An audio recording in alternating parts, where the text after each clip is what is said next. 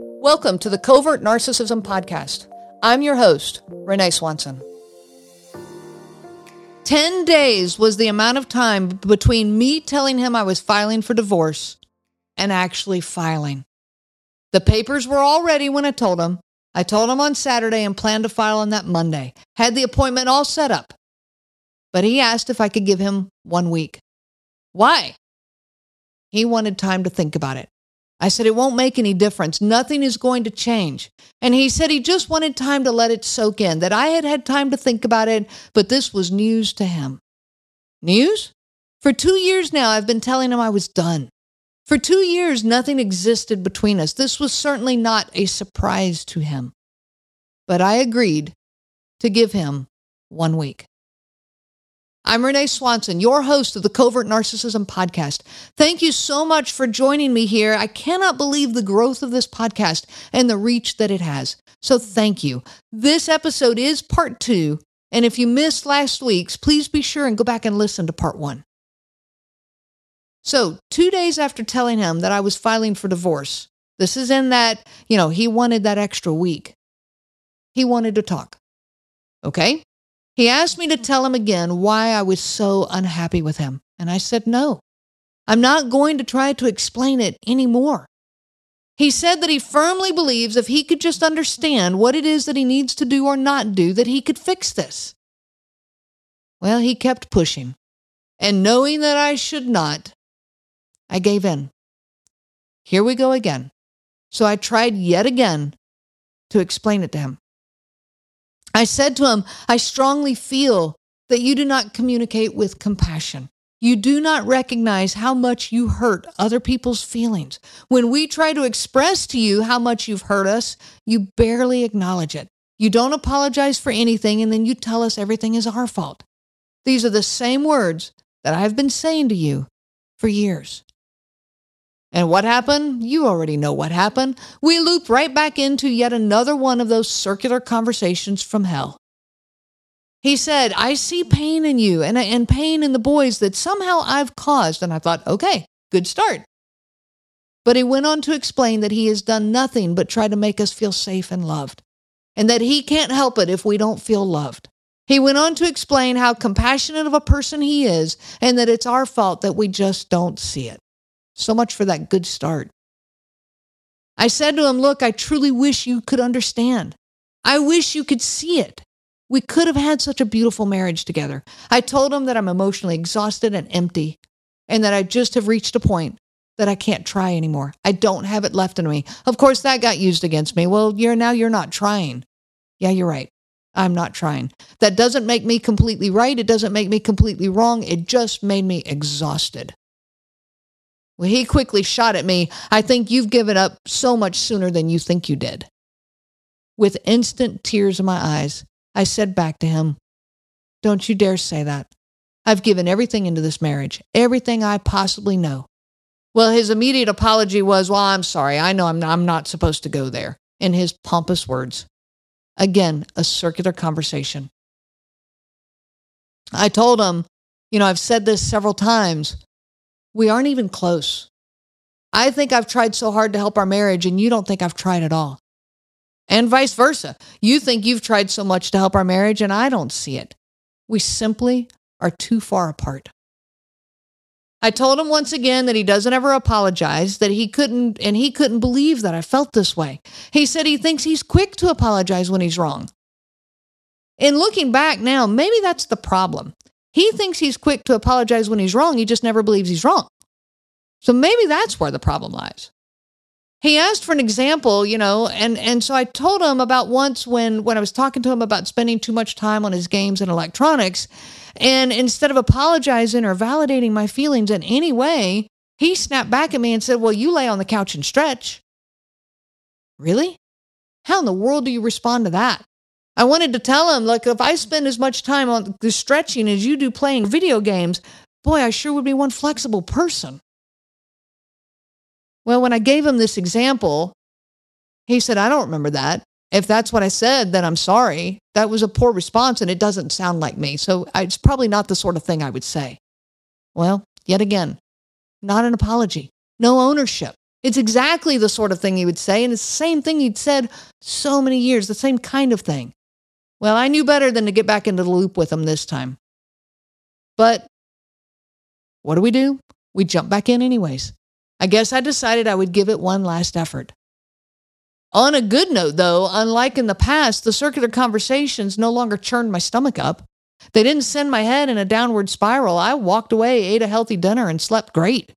Well, that was new territory for me. It at least helped me understand that my healing was working. The night before I filed for divorce, he asked if we could talk. Ugh. Here we go again, round 3,784, whatever number it is. How many circular conversations had I lived through? Who knows? He started by telling me, I don't want to interfere with your plans, that when you're ready to file, that you just should. I said, okay. Then he went on to tell me that he can't believe this is where our marriage was going to end. 20 years. He said, I can't believe that I'm only going to make it 20 years when my dad made it 23. What?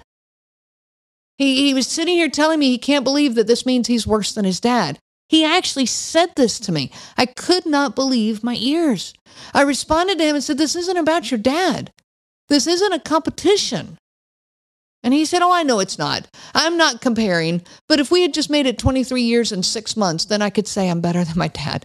You're not comparing? What? The more I learn about covert narcissism, the more I realize that our entire marriage was about his dad. Well, that's a whole nother podcast. Maybe that'll come later. He said to me that he doesn't know how to have fun anymore, and that maybe this is part of the problem. He said that his parents had given him money for Christmas with the instructions to spend it on doing something fun. Well, this was September, so he got that money back in Christmas.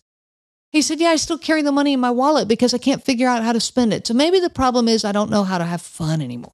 And he said, I'm realizing that I might actually be the problem here. My eyes are opening up to this. If you were the only one telling me, then I could say it's you, but now the boys are telling me. So he said, I see that I blame things on everyone else. I see my reactions to things and realize that I haven't let go of the past as much as I thought. I thought I had, worked on my issues from childhood, but maybe I haven't. I'm reading this book and realizing a lot of the things that it says are the things you've been saying to me for years.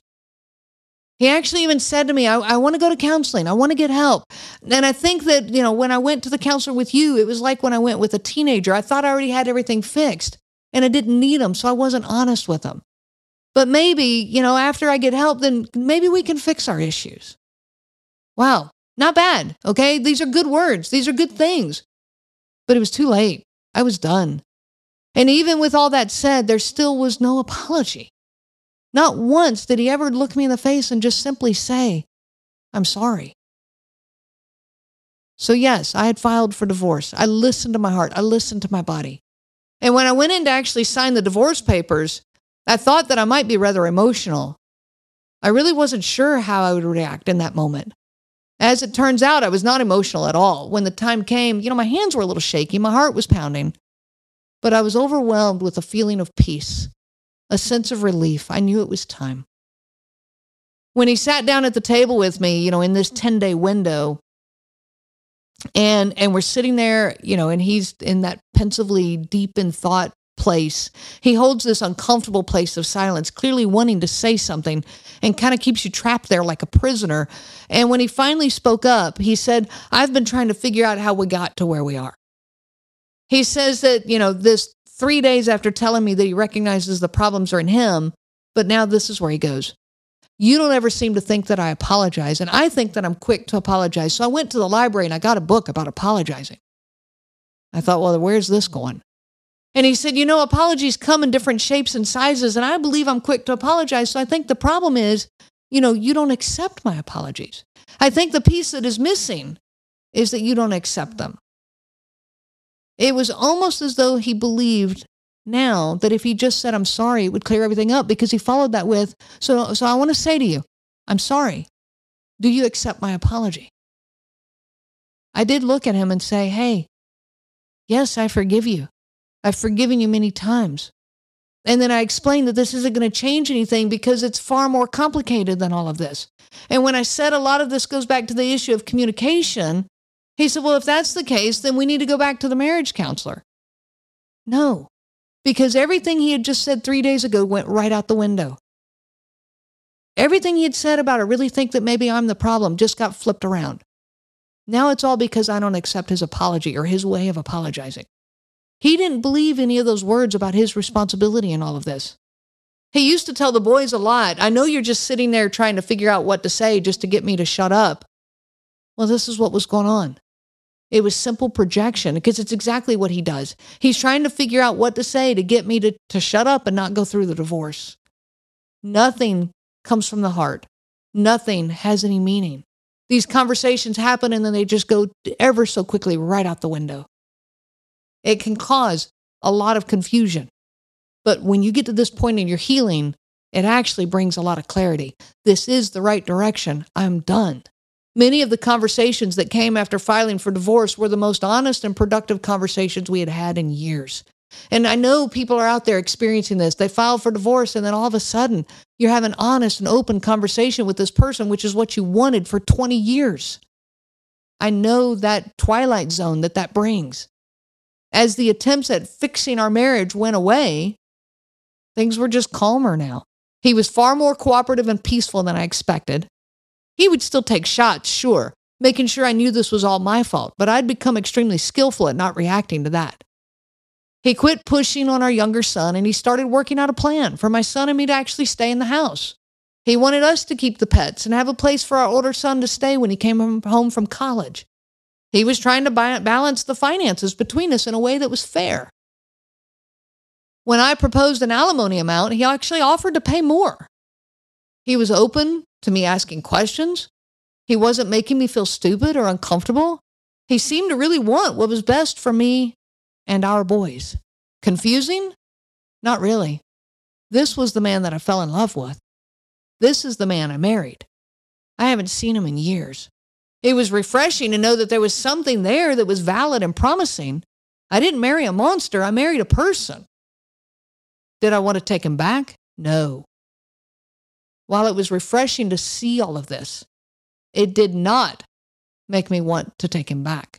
I couldn't. He was simply too painful to live with. Now he had a project, a mission to work on. The mission was to make the divorce be peaceful. And he was good at projects. I didn't have any issues with that.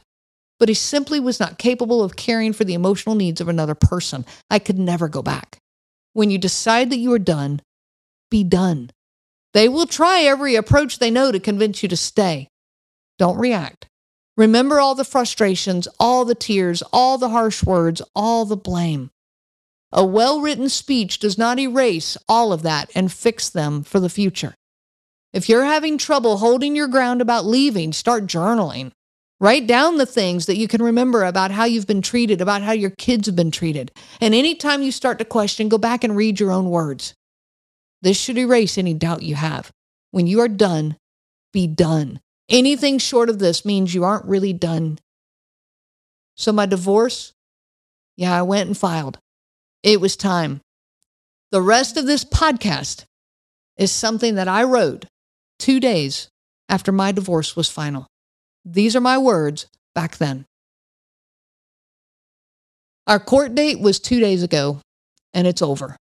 This was a day that I thought would never actually get here. I've known for years it was coming. The verbal and emotional abuse were never going to stop. The psychological games were only getting worse. Leaving was my only option. As the day was approaching, I wondered how I would feel. Will I cry? Will I be happy?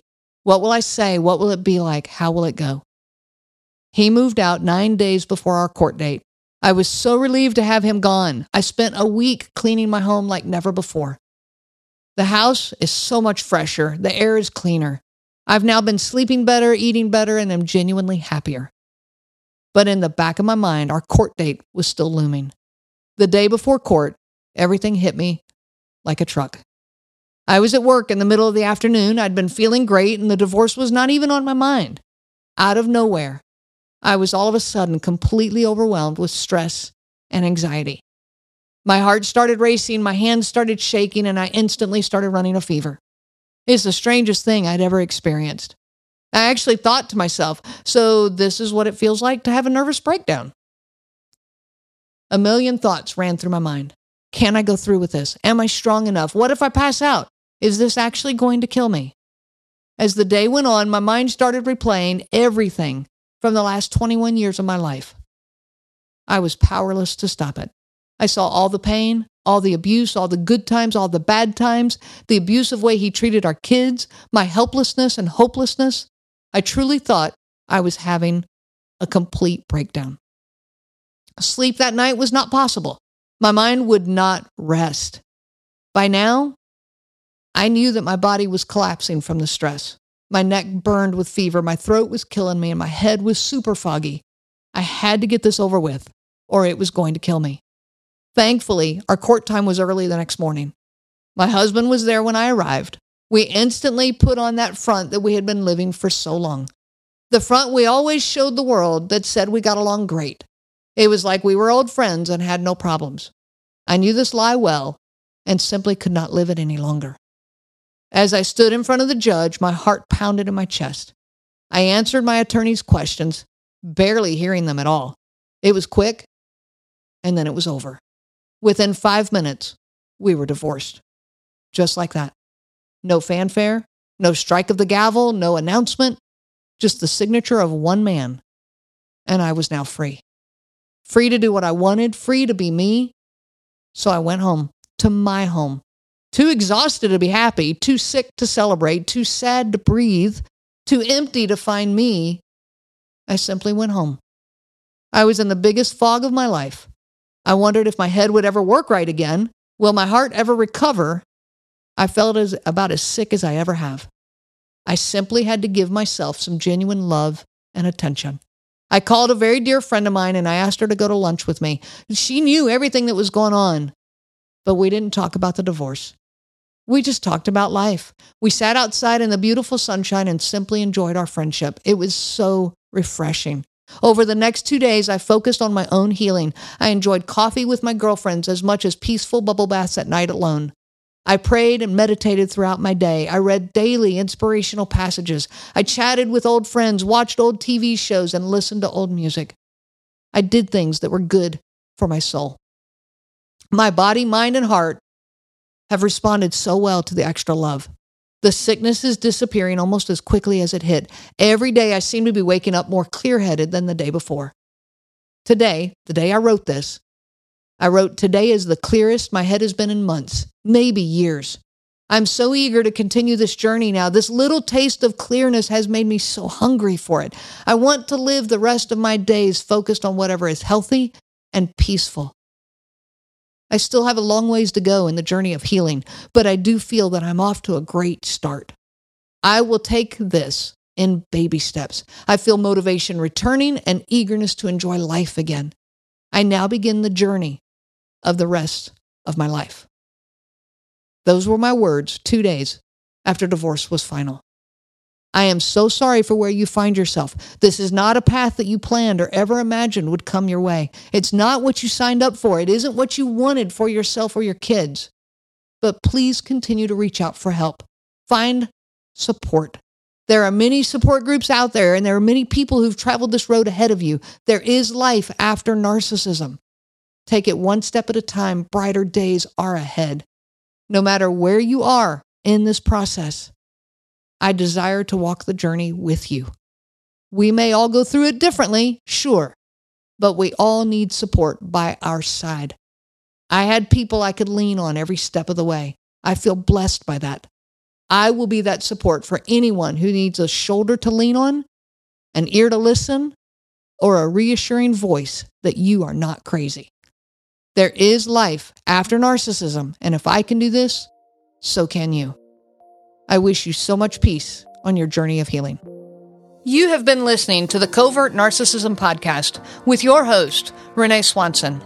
Be sure to check out our website at www.covertnarcissism.com. There you will find many resources just for you to help you on this journey. You can also reach out to me by email at Renee, RENEE, at cnglifecoaching.com. Those letters are CNG, as in Covert Narcissism Group. I do look forward to hearing from you. I wish you so much peace on your journey of healing.